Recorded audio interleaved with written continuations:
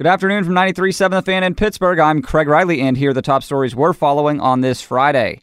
Gregory Polanco is back in the lineup again as the Pirates host the Reds at the beginning of this series. Polanco told the Fan that there is nothing crazy about his hamstring, saying he's heard about the criticism of him not hustling on Tuesday and said he doesn't care and knows there are times he must conserve energy.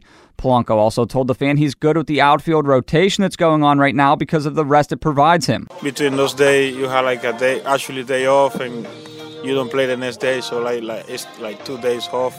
That's help, it's good. Tonight's pitching matchup has Chad Cole taking on Matt Harvey. The U.S. Open continues on. Dustin Johnson is your leader at 4 under. He shot a 67 today. Kind of hung in there and made some good saves for sure. And kind of kept the round going, and then obviously it cleared up and for our last 5 or 6 holes, and it was nice. Ian Poulter still in action at 2 under. Justin Rose still in action at 1 under. Scott Piercy and Charlie Hoffman tied at even. Some notable scores: Phil Mickelson +7 at the moment. Jordan Spieth +9. Tiger, he's done for the day, +10. Bubba Watson and Rory McIlroy both still on the course right now. They are +12.